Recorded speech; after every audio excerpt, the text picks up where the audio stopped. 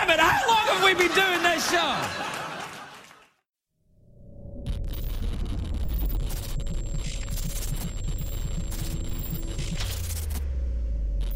You're listening to The Wrestling Life on iTunes, SoundCloud, and at obpapparel.com.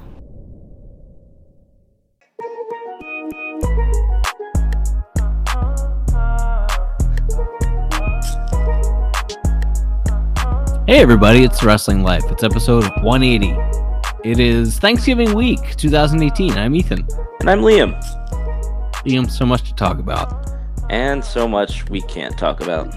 There really is so much we can't talk about this week. There really, really is. It's the Thanksgiving Spectacular. That's right, by God.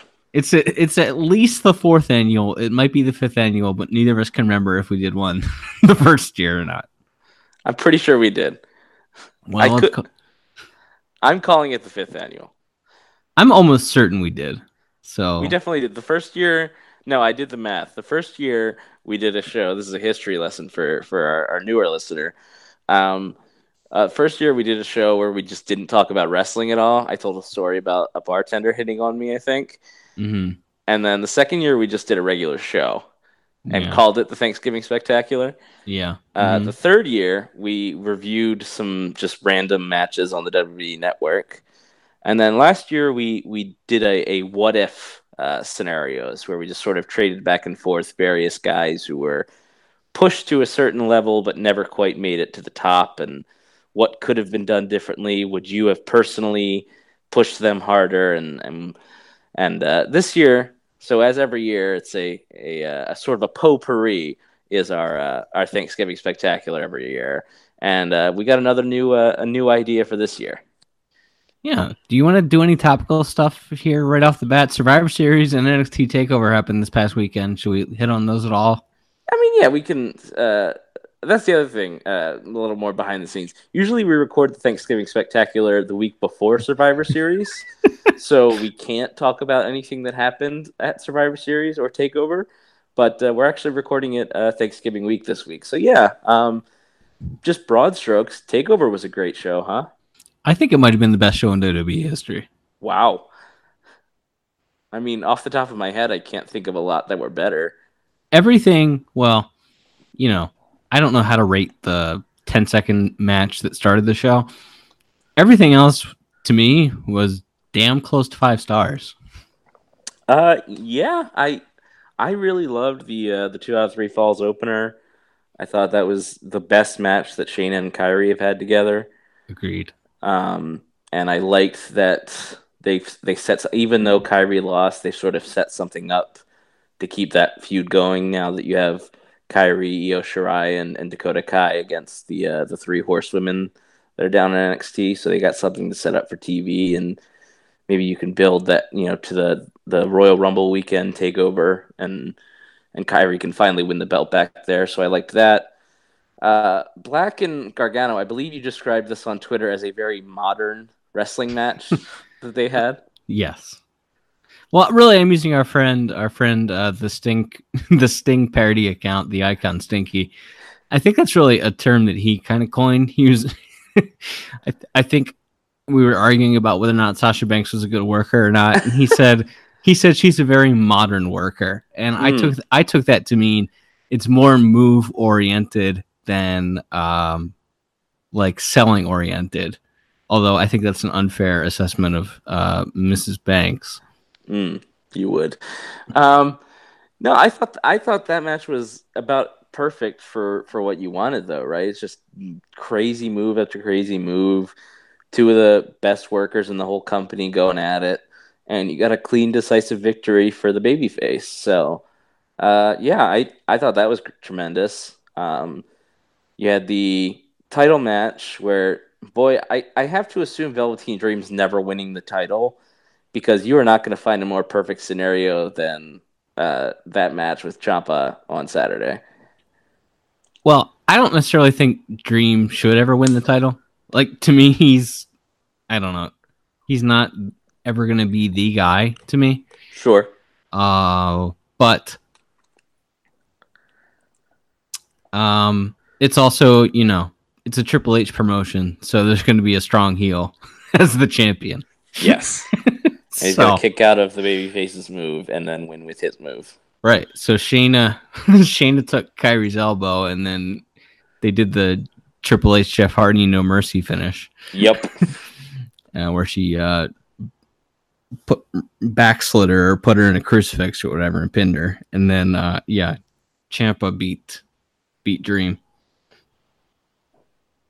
And then the main event was pretty insane. I don't have. I mean, we've talked about this before. We were more of a, I was more WWF household growing up. Don't have a great affinity for war games. Sure. So, like, they're the non-traditional version that they do now in NXT with the weapons and everything and no roof doesn't really bother me. Mm-hmm. So just as like a big, wild, hardcore brawl, I thought that was really fun and really unique. And again, the babyfaces won in the main event, so that's always nice to see on a WWE show. The criticism I saw of that match was that it went too long, but to me, I'm okay with there being, this epic war once a year. Right. I know what I'm getting going into it. I mean, you're guaranteed just by the time limit or the intervals of guys coming in that it's going to be at least 25 minutes or something. Right. And then once they're in, you have to do all their near falls and stuff. So yeah, I was totally fine with the length. The length didn't bother me at all, and it was all really good. And it was, as we talked about on our shows when we were previewing it, man, it was just a lot of really good workers. I mean, you could single out anyone in that match, but to me, here's how I think of Pete Dunne as a wrestler. I see Pete Dunne wrestle like once every 2 months on a TakeOver or one of these UK specials, or I watch an episode of the new weekly UK show, and I see Pete Dunne wrestle, and I'm like, yeah, man, Pete Dunne is incredible. And then I go 2 months without seeing him work, and during those 2 months when I think about Pete Dunne, I'm like, nah, I think Pete Dunne's more like a reputation than I think he is really just kind of a reputation guy. And then I see him again, and I'm like, no, Pete Dunne is friggin' incredible. And obviously we could single anyone out in that War Games match, but Pete Dunne is friggin' incredible. Yeah, he's great. And I mean, he had to do the most selling going in with the bad knee and everything. And then he gets beat up in his cage and has to kind of come down as the House of Fire at the end to finally save the day for the baby faces. He was tremendous. And obviously Ricochet is out of his mind and did that insane. I heard someone say I think on Twitter, he always does like one more flip than you're expecting him to do. Yeah. He's always like, it was like a double moonsault off the top of the cage. Yes. Just insane. And it was a great match and a great finish. So all thumbs up for TakeOver. And then Survivor Series happened, and it was fine. Yeah, I think that's a good way to describe it. I saw some people really down on this show. I saw some people saying it was best main roster show of the year. Whoa. It's tough for me to gauge main roster shows because they're all so long. I liked Nakamura and Seth, and I liked Charlotte and Ronda, and I liked the main event a lot. I think and there probably are plenty of main roster shows that didn't have 3 matches that I really liked. So that's a thumbs up. I thought all 3 of those were too long, but I thought all 3 were good matches, and I think we have a little bit of a difference of opinion of why Bryan and Lesnar was great. I thought it was great because of Brock. That's not to disparage Bryan. I'm not saying he was a broomstick or a recliner in there, but I thought it was great because Brock sold for him. Well, that's fair, and obviously it would not have been as good if Brock didn't sell the way he sold. But I've seen Brock sell for a lot of guys this year. I've seen him sell for Roman Reigns, seen him sell for Braun Strowman, seen him sell for Kane, and none of those matches were good. But this match with Daniel Bryan was great, and that's so fair. I'm fine with the compromise of it was a collaborative effort. If we can, Sure. agree to that. But I thought Brian was great. I thought it was obviously probably the best match Brian's had since he's been back by far, and he looked like the old Daniel Bryan for the first time in a long time to me, and that made me excited. And they did what we thought they would do. They went to interview him on Sunday, and he ignored the interviewer, and then went and wrestled his baby face. And then, Yes. and then on SmackDown this week, he healed on the fans. So Yes, he cut a very Cactus Jack ECW era type promo, I thought, ugh. and real deranged, crazy eyes.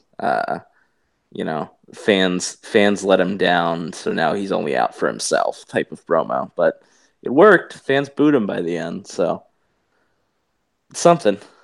It's something else. Okay. I guess the last thing to talk about is they're trying to turn Charlotte into Becky Lynch. Yeah. So obviously they did that hot angle with Charlotte and Ronda at Survivor Series where they had Charlotte destroy Ronda. And everybody's like, oh, that's a hot angle. That was about setting up Charlotte and Ronda for Royal Rumble. But Becky and Ronda still a plan for WrestleMania. And I'm like, I don't know, man. I think that was about getting Charlotte ready, getting Charlotte up to Becky's level, and they still want to do Charlotte and Ronda at WrestleMania. What did you think? Yeah, that was kind of. I mean, I think your best scenario at this point might be if it's a three-way. Oh, And I don't look. Maybe we're wrong, and a lot of people were reporting that it is Charlotte at the Rumble, but that type of angle with the person that they have positioned as their top female, the greatest female wrestler of all time in WWE is Charlotte Flair. So, yeah. So when they do that angle, that tells me they want someone's going to get in somebody's ear, or is just going to have the brilliant thought that, hey, Becky got hurt and we need something in her place, and damn, this hot angle that we have with Charlotte now it's too good. We can't waste that on the Rumble. We gotta push that through to Mania. yeah.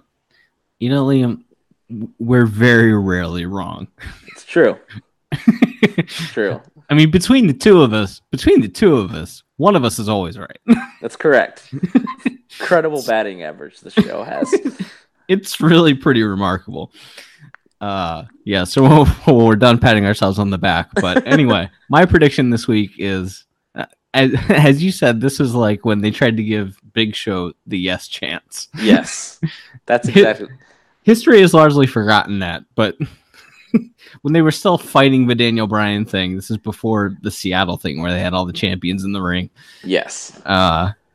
They tried to co-opt the thing after they did like Bryan and Orton on a pay-per-view with no finish because Big Show came out and punched everybody or something. Yes. That was and then the famous Hell in a Cell where Shawn Michaels turned on Daniel Bryan. For what? For what purpose? So Bryan could put him in the yes lock the next night. So anyway, yeah. So yeah, they're trying to give Charlotte Becky's popularity. Yeah, and to be fair, it's probably the loudest Charlotte's been cheered in maybe ever on Sunday. But I also think that was because that crowd really didn't like Ronda Rousey, and whether or not that's just because of that she's feuding with Becky Lynch, who they love, or if it's because of Ronda's weird promos about millennials, or what. Look, man, Ronda, am I missing something here? Is Ronda like 57 years old? Did I miss something? Becky is older than her, by the way. Did you know that? By like 3 days or something? I did not know that, no. They're the exact same age. I know almost. Also, a millennial is anybody that's born after, between 1982 and 1987 or something. I thought it was much wider than that, but it might even be longer than that. It might be to 2005 or something. I've seen varying reports. Sure. But regardless, the idea of calling out millennials who are now in their mid 30s is always kind of confusing to me. I'm surprised that I didn't know Becky was older than Ronda because I pretty much know everything about Becky. Bang bang. All right, you want to get into the Thanksgiving Spectacular? Yes. Now that boring topical wrestling talk is behind us, we can move on to the main event here, and that is our Thanksgiving Spectacular topic for this year for the 5th annual Thanksgiving Spectacular. Our top 5 worst gimmicks in professional wrestling history. Sure, and this was inspired by we were kicking ideas around on what we could do for shows that were not like topical wrestling. Just because, do you really need to hear two jamokes break down Survivor Series? Probably for the 5th time you've heard Survivor Series broken down this week. Right. Well, sorry, we just did for the last 20 minutes, but we tried to keep it bullet points though, at least. Sure. So we came up with, hey, Thanksgiving Survivor Series. Remember they had the very problematically named Gobbledygooker? They tried to introduce it at like the 1989 or 1990 Survivor Series, and had to be 89. I thought it was 90 because I thought it was the original rumor was that it was the Undertaker was in the egg.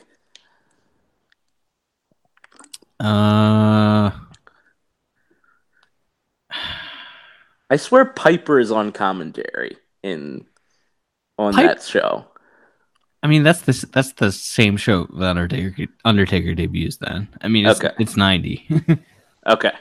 Okay, so it's 1990. Anyway, so Hector Guerrero came out in some kind of weird cartoon turkey costume, and it didn't get over. And then because it didn't get over, it's been like WWE is like proud of it, and they bring it up all the time.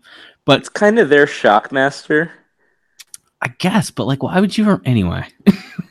Why would you like trumpet the fact that like this thing that you thought would be really good, the fans crapped all over? And why did you name it that? Like, yeah, that's very problematic. But anyway, so that was a horrible gimmick. And we've come up with a list of our top 5 personal least favorite gimmicks ever. You want to start things off, or shall I? I think maybe I should, because I feel like you have maybe more of a list than I do.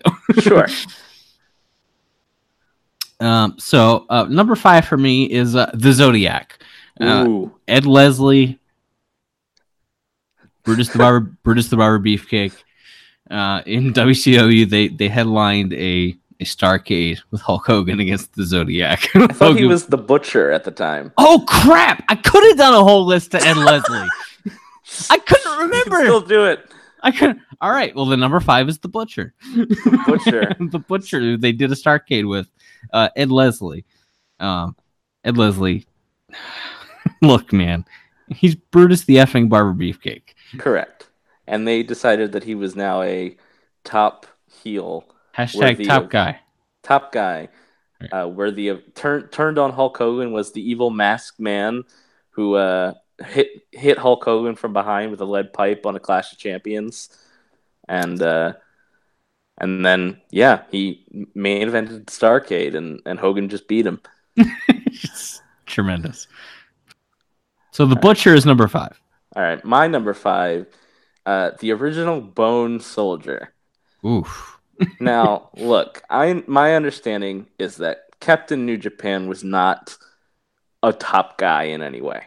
No. He was a preliminary guy, which is fine. And they had done a storyline where Yoshitatsu, having come back from having his neck broken by Bullet Club's AJ Styles, was now forming a group to attack the Bullet Club. But he only really ever got to wrestle like the prelim Bullet Club guys. Sure. And so he was teaming with Captain New Japan, and then Captain New Japan like lost a match or something. And so Yoshitatsu kicked him out of his Hunter Club, which was the name of the Bullet. I was like, okay, fine, whatever.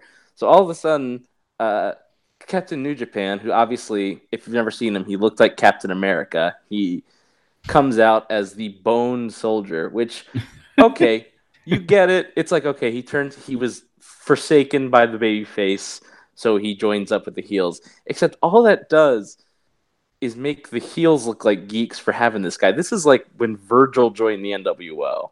Like this to me was like the pinnacle of when the Bullet Club meant the least it ever had. Was when like they were bringing in like Bone Soldier. It's like, oh, you're just bringing him in so you have a job guy for tag matches. It's like there shouldn't be job guys in this like elite top guy faction. They should all be stars. And we like no, we just have this guy so that like Yujiro doesn't have to get pinned every time. That Bone Soldier sucked. That's more than fair. My number 4 is the Zodiac. Oh my gosh! Yes, another Ed Leslie gimmick. Ed Leslie went through so many friggin' gimmicks in WCW, and like, what does it say about WCW's business that like Hogan could come in and just bring in like Honky Tonk Man and Duggan and Ed Leslie, Earthquake, right? John Tenta, yeah, and they'll just they were like setting business records for WCW. I mean, they didn't really catch fire, until '96, but they became profitable with Honky and Duggan and the friggin' Zodiac. Yeah, that's something. And like the gimmick was that he had his face painted, and he would just go no, yes, yes, no, and that I think was it, right? Yes. All yes, right. Yes, no. Yes. Yes. All right. No. All right, moving on to my number 4. My number 4 is Cold Blood Matt Hardy. Mostly just because that's the dumbest name anybody's ever had. But Matt Hardy, Jeff Hardy had left for TNA in he left WWE in summer of 2009, joined TNA in early 2010. But Matt was still in WWE. And he wasn't doing anything. He was basically just a job guy. And so he finally leaves and it's like, all right, the Hardys are going to reunite in TNA. Matt Hardy shows up super fat with braids in his hair and a bad tan and a big black overcoat, calling himself Cold Blood Matt Hardy and defeating people with the ice pick, his submission hold, which was basically just like, I'm pretty sure it was just like a guillotine. So mostly because of the name more than anything else. And then even TNA, Matt Hardy couldn't even be a world champion in TNA in 2011, which is maybe the funniest part. Like he was still like a prelim job guy for like RVD and all those guys to beat who they didn't want to have. Anybody who they didn't want to have to beat Jeff, they would just have them beat Matt instead. So tremendous. Cold blood Matt Hardy, just a waste. All right. I mean, any iteration of Matt Hardy on this list would be fine. I mean, it is nothing short of miraculous to me that the Broken Woken thing got over. I mean, yeah, it was pretty. It's dumb. It just struck the right chord. It's just the right kind of dumb. I guess. My number 3 is The Disciple. So they had. After like Hogan beat Ed Leslie like a drum for a couple of years, Hogan eventually turns heel, and I guess he needs someone to carry his vests or his belt or like polish his motorcycle or carry his weed. Sure. so wheel his trash can of Miller Lite into his locker room. Yes. So he had Ed Leslie grow his hair real long and grow a big beard and wear a lot of leather. And I was 12 years old or whatever at the time. Uh-huh. I did not realize that it was Ed Leslie. Well, they never really said it was Ed Leslie, right? He was just the disciple.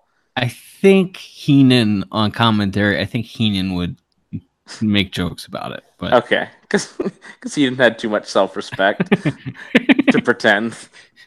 Yes, or he had too many Jack and Cokes that day. Yes, yes. I don't want to speak ill of the dead, but no, I don't think it's a secret that how Bobby's outlook was in WCW. Speaking of, do we want to talk about Jim Ross falling in his face this week? I mean, He swears that Moscow Mules were not involved. Well, guess we'll take his word for it. And then he tweeted a photo of himself with the bartender from the restaurant that he's like dating or something. Ooh. That serves him Moscow Mules. I know way too much about Jim Ross's life. Isn't? Oh. I know her name too. Oh, I don't. Let's just move on. It's to because my number he tweeted it. All right. I know. I don't want to know. There's a reason I don't follow Jim Ross on social media, and it's that. I don't want to know his bartender's name. All right. My number 3, Mr. America, Hulk Hogan. This is so stupid. So, Hogan and Vince have their feud, and I guess they decided, well, Vince hates Hulk Hogan. Why didn't he just fire him? So he does. Yeah. And then Hogan comes back under a mask and calls himself Mr. America, comes out to Real American. He had a pay-per-view match with Roddy frickin' Piper in 2003. And then just what I think they had a falling out over money again, and so Hogan just went home, and then they announced that Hogan had unmasked like an idiot after a SmackDown taping, thus proving he was Hulk Hogan, and so they just fired him again. Yes. But that was, I don't know, it's just one of those really stupid things. It was a remake. It was a remake of the Dusty Rhodes Midnight Rider angle. That's fine. I guess it's sort of the same flavor as when they would have a like Hulk machine or Giant machine back in the old WWF days too. A little different, but yeah, it's in the ballpark. All right. Regardless, I thought that was pretty stupid, but that was my number 3. What about you? What's your number 2? My number 2 is Brother Brudai. So Ed Leslie came over to WCW after Hogan did, and Leslie, he had tried to come back to WWF after he broke his face. So he had a parasailing accident and he broke his face. And like Nia Jax broke Becky Lynch's face, but worse. Like a stranger on the beach where he had this parasailing accident had to like hold his face up so that he could breathe. Like it was really bad. So then, you know, he didn't wrestle for like a year and a half, and he came back and he did the WrestleMania 9 match with Hogan against DiBiase and IRS, and he wore the plastic mask there. As far as I know, that was his last match in WWF though. Like he couldn't work the schedule with like a broken face, and they didn't know how many, you know, whether he could really take bumps or not. And right. So then Hogan leaves. So then Ed Leslie follows him south, and he's like following him around as Hogan is a babyface when he first gets there. And so Brudai is a babyface. Hogan's got Jimmy Hart with him, and he's got Brudai with him because that's who he had with him in real life. They would like. It was his real life entourage. Right. It was his real life entourage. Like they would, carry his weed for him, or get him, make sure that he didn't oversleep for flights and stuff, and that was their life. And so but they couldn't call him Brutus Beefcake on WCW television. Sure. Or they didn't want to risk it. They probably could, but they didn't want to risk it. So they just called him Brother Brutai. And are like, what? But he's just standing there in like Jerry Sag's cut off T-shirt with his beer gut and wearing like spandex pants. He's calling a Brother Brudai. I don't like Hogan and Beefcake. I don't know, man. Brother Brudai is my number 2. So Brother Brudai is the one who then transforms into the Butcher, correct? That is accurate. He comes in as Brother Brudai and then turns into the Butcher once it's revealed he was the Masked Man. Correct. And that Masked Man, I actually thought it was corny as hell, but it was, ripped from the headlines. It was the year that Tanya Harding hired a guy to hit Nancy Kerrigan in the leg with a pipe. Sure. When they were ice skating rivals. And I thought that it was the good kind of cheesy. Anyway. I don't know. Maybe if it had a payoff where like Hulk Hogan wrestled Vader or somebody, something that didn't end with him fighting Brutus Beefcake. Yeah. Especially because it appeared to me that it was Arn in the match the first couple times, but probably. All right, and my number 2 is a TNA classic, Dustin Rhodes' Black Rain. So they did a bit in like. I'm remembering. It was so dumb. I'm remembering stuff. So they do this thing where like Dustin Rhodes comes back to TNA in like 2006, I want to say, and he like does an interview where he announces he has a split personality and he's going to start letting this split personality out. Nice. And so you would think probably logically, okay, he's going to do a Goldust ripoff and they're just going to change the name. But that's not what they did. They came up with a new, exciting character called Black Rain, who, from near as I could tell, his thing was he had a mouse. Yes. And that was it. And he also, much like Cesar Romero's Joker, he also refused to shave his mustache. so his face paint, he saw like he has big thick mustache sticking through his face paint. The highlight of that run, beyond just the general mouse stuff, was probably his. Excuse me, everyone. I'm sick. If you haven't heard the coughing, Oof. But the highlight was his participation in the Miracle on not Miracle on 34th. What did they call? Oh, the Silent Night, Bloody Night, barbed wire Christmas tree match, featuring Relic and Shark Boy also. Relic. And Abyss, I think. Relic, which is killer spelled backwards, by the way, as Mike Tenay liked to tell us every week. We could probably do a whole series of Dustin Rhodes on this. Yes. When he was the artist formerly known as Goldust. Yeah, that was terrible. 7. Yes. Which turned into him being like, shoot Dustin Rhodes. Yes. Who hated the powers that be. Yes. 1989 WWF shoot Dustin Rhodes. Yeah, it was pretty bad there. I don't know. I was all about that as a kid. I mean, I guess it's cool that a father-son tag team isn't like the worst idea. It's just, I think when you watch it back now, it's a little rough. He was very green. He was already much better by the time he got to WCW. That's fair, and I don't know. I guess in the business, when you've seen like Eric Watts and David Flair, rookie Dustin Rhodes looks pretty good by comparison. Yeah. But yes, Black Rain, just a highlight to the point where I remember when he first went back to WWE and he would do like Twitter Q&As. Dustin Rhodes sent out a tweet saying, "No one asked me about Black Rain. I don't want to talk about it." Tremendous. It's also worth pointing out that he was not. I don't think he had been clean and sober yet at that point. I believe you're correct. And he also weighed about 400 pounds. Correct. So he was not well.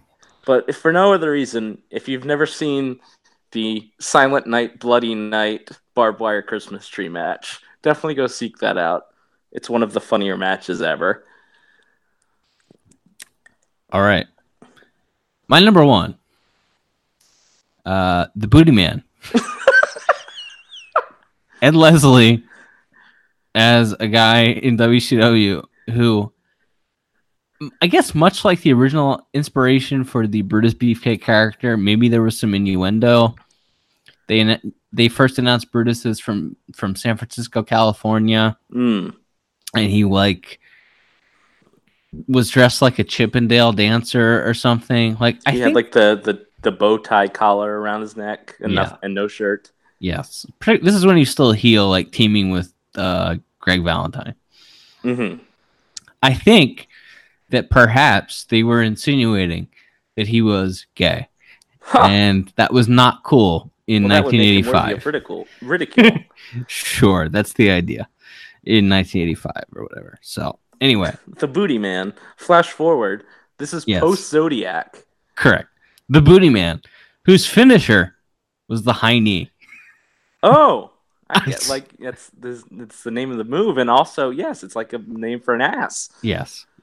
This is not like one of my favorite pairings ever. The Billy Gunn Tori Wilson pairing, where Billy Gunn was Mr. Ass and Tori Wilson was his valet. I guess because she had a great ass. I guess they were united by their mutual love of their own asses. Yes, I guess. Like I don't know, whatever it was, they were on TV together for like 3 weeks in 2002 or 2003 or something. It was great. I loved it. Anyway, the Booty Man was not that, and well, he also had the Booty Babe, who was Kimberly Page. Oh, so it may have just been the exact same gimmick now that Billy Gunn and Tori Wilson had. Now that you mention it, I still hated this one. This was your least favorite. Yes, and didn't hate the Tori Wilson one. Well, who could hate anything involving Tori Wilson?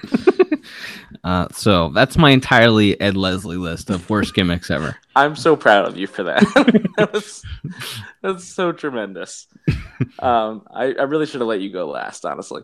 But my number one, and it's number one more. It's bad anyway, but then for what it was supposed to be and what the purpose of it was, I think I hate it the most, was when they tried to make Daniel Bryan Daniel Wyatt.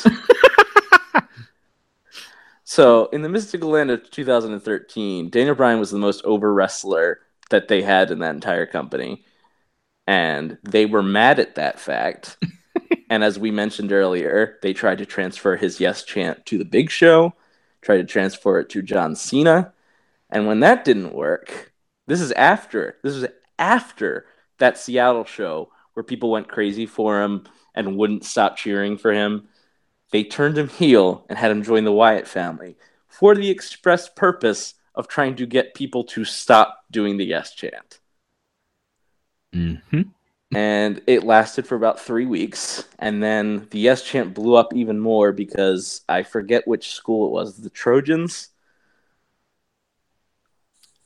Some college basketball team did the yes chant as their taunt. Bruins, maybe? UCLA Bruins? That sounds possible. But point being, and so like it was all over Sports Center, all over a lot of different like sports teams, and people started using the yes chant. And so they had egg on their face. And so they finally had to turn Daniel Bryan back. But for the fact that not only did they turn a guy when he was hot, they turned him when he was hot because they were mad at him for getting over. I think Daniel Wyatt is my number one worst gimmick of all time. I'm not gonna argue with you. You got any honorable mentions you want to throw in? Well, there's the classic staples that are more just sort of silly and fun, like the real man's man, Steven/William Regal. He's a man, such a man, such a man. He's a real man's man.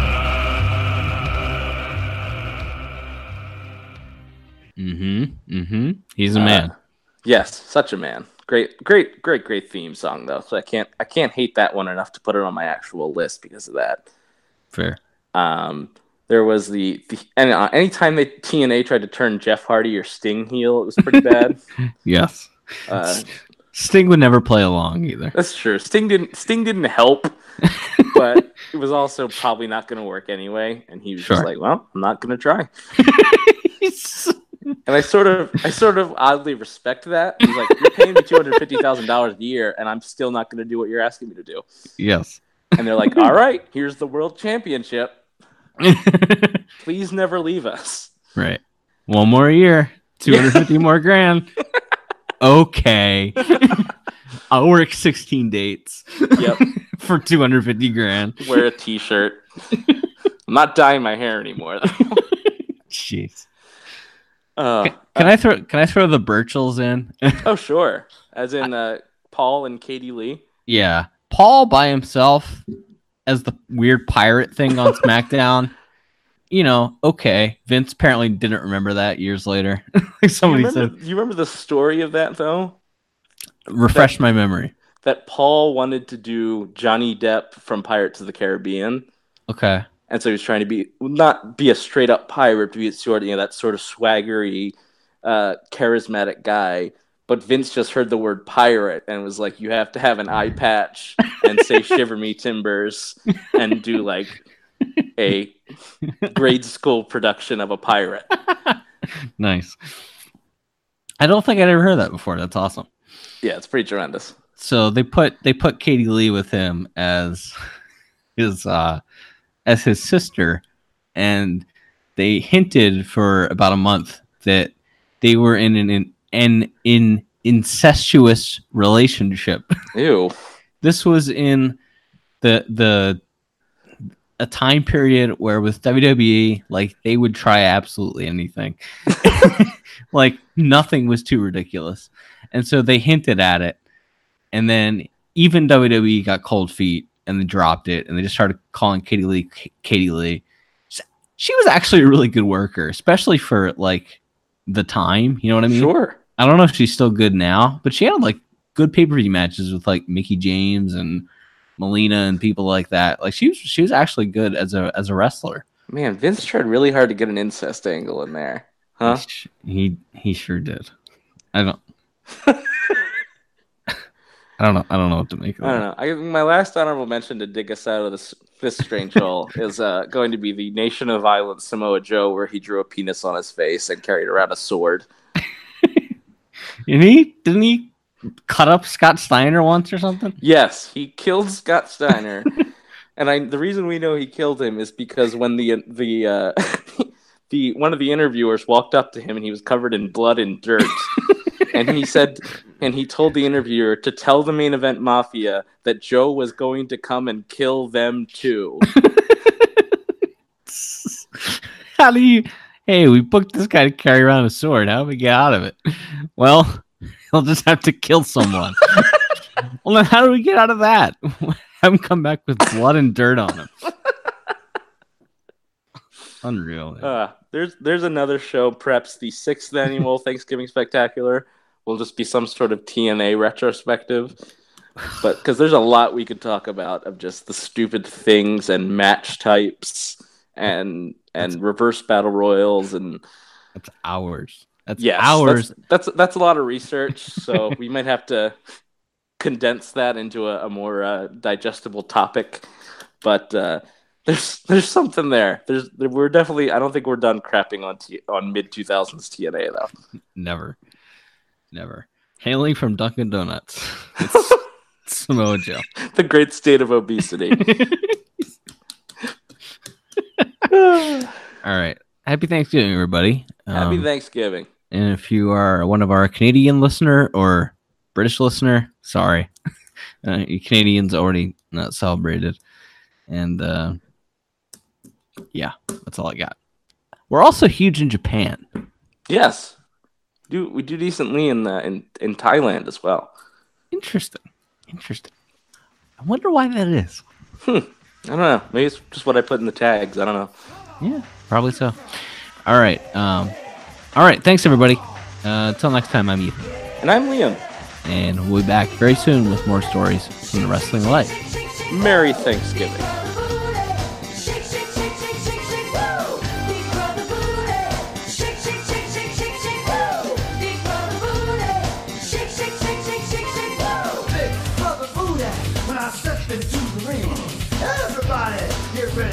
I'm shaking my thing. Put your hands together, I'll show you the way. I'll make you some booty where the big boys play. Big brother booty, shake, shake, shake, shake, shake, shake, whoa. Big brother booty, shake, shake, shake, shake, shake, shake, whoa. Big brother booty, shake, shake, shake, shake, shake, shake, whoa. Big brother booty, shake, shake, shake, shake, shake, shake, whoa. Thanks for listening to The Wrestling Life, a part of the Elite Podcast Network at obpapparel.com. For other podcasts like this, head to obpapparel.com. The Wrestling Life is brought to you by OBP Apparel. For Baltimore's best local sports gear, head to obpapparel.com. Whether it's baseball or football season, we've got you covered with Baltimore's best local sports gear. That's obpapparel.com.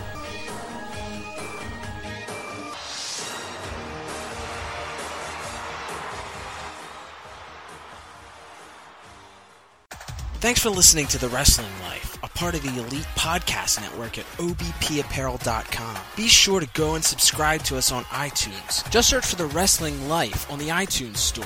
Make sure you leave a review and tell us how we're doing. Also be sure to follow the guys on Twitter at TWL_podcast for live tweets during wrestling events and other hilarity throughout the week. That's at TWL_podcast. Now back to the guys.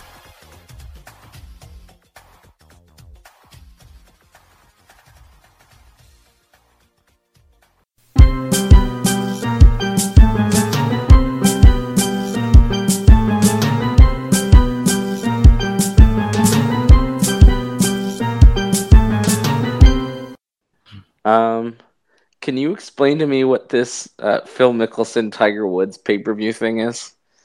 Yeah, so they can't beat other golfers anymore. So they're going to play head-to-head on pay-per-view for $25.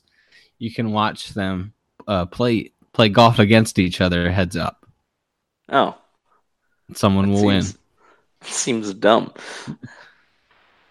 You know, when the Tiger phenomenon first started, 15, 16 years ago or whatever, not when it first started, but when it was really in full swing 15, 16 years ago, they did these in prime time on ABC. They did, I don't know, 4 or 5 of them. And sometimes they would pair Tiger with somebody like from the LPGA, or they would play teams or just be one-on-one, like. But now, no one in television will pay for that. So they decided to make it a pay-per-view. Interesting. And like the PGA didn't create any stars post Phil Mickelson? I don't know. The money's there.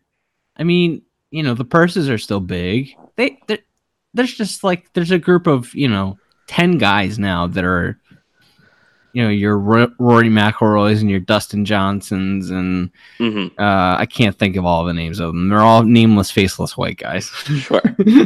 But, I mean, the sport is still successful, but they haven't created a star at that level. Okay.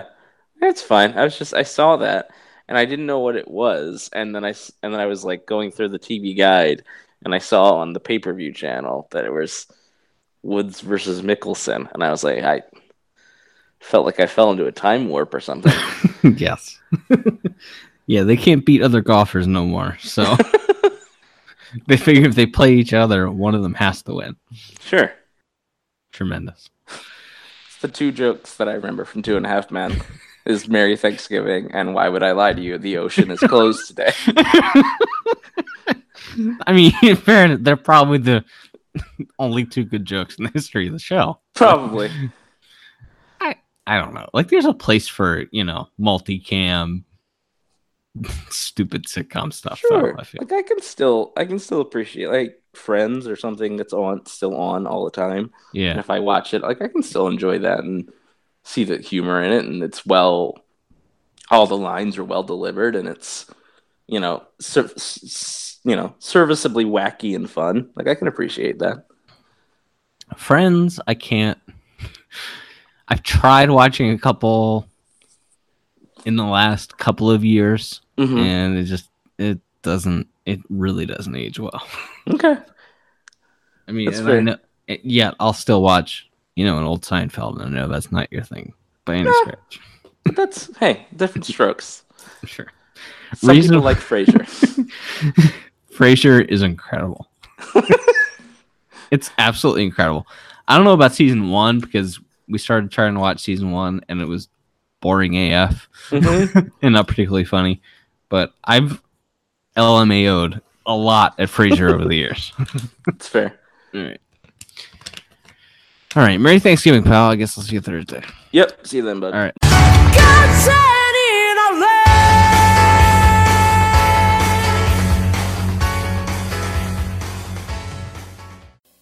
I try to keep on keeping on.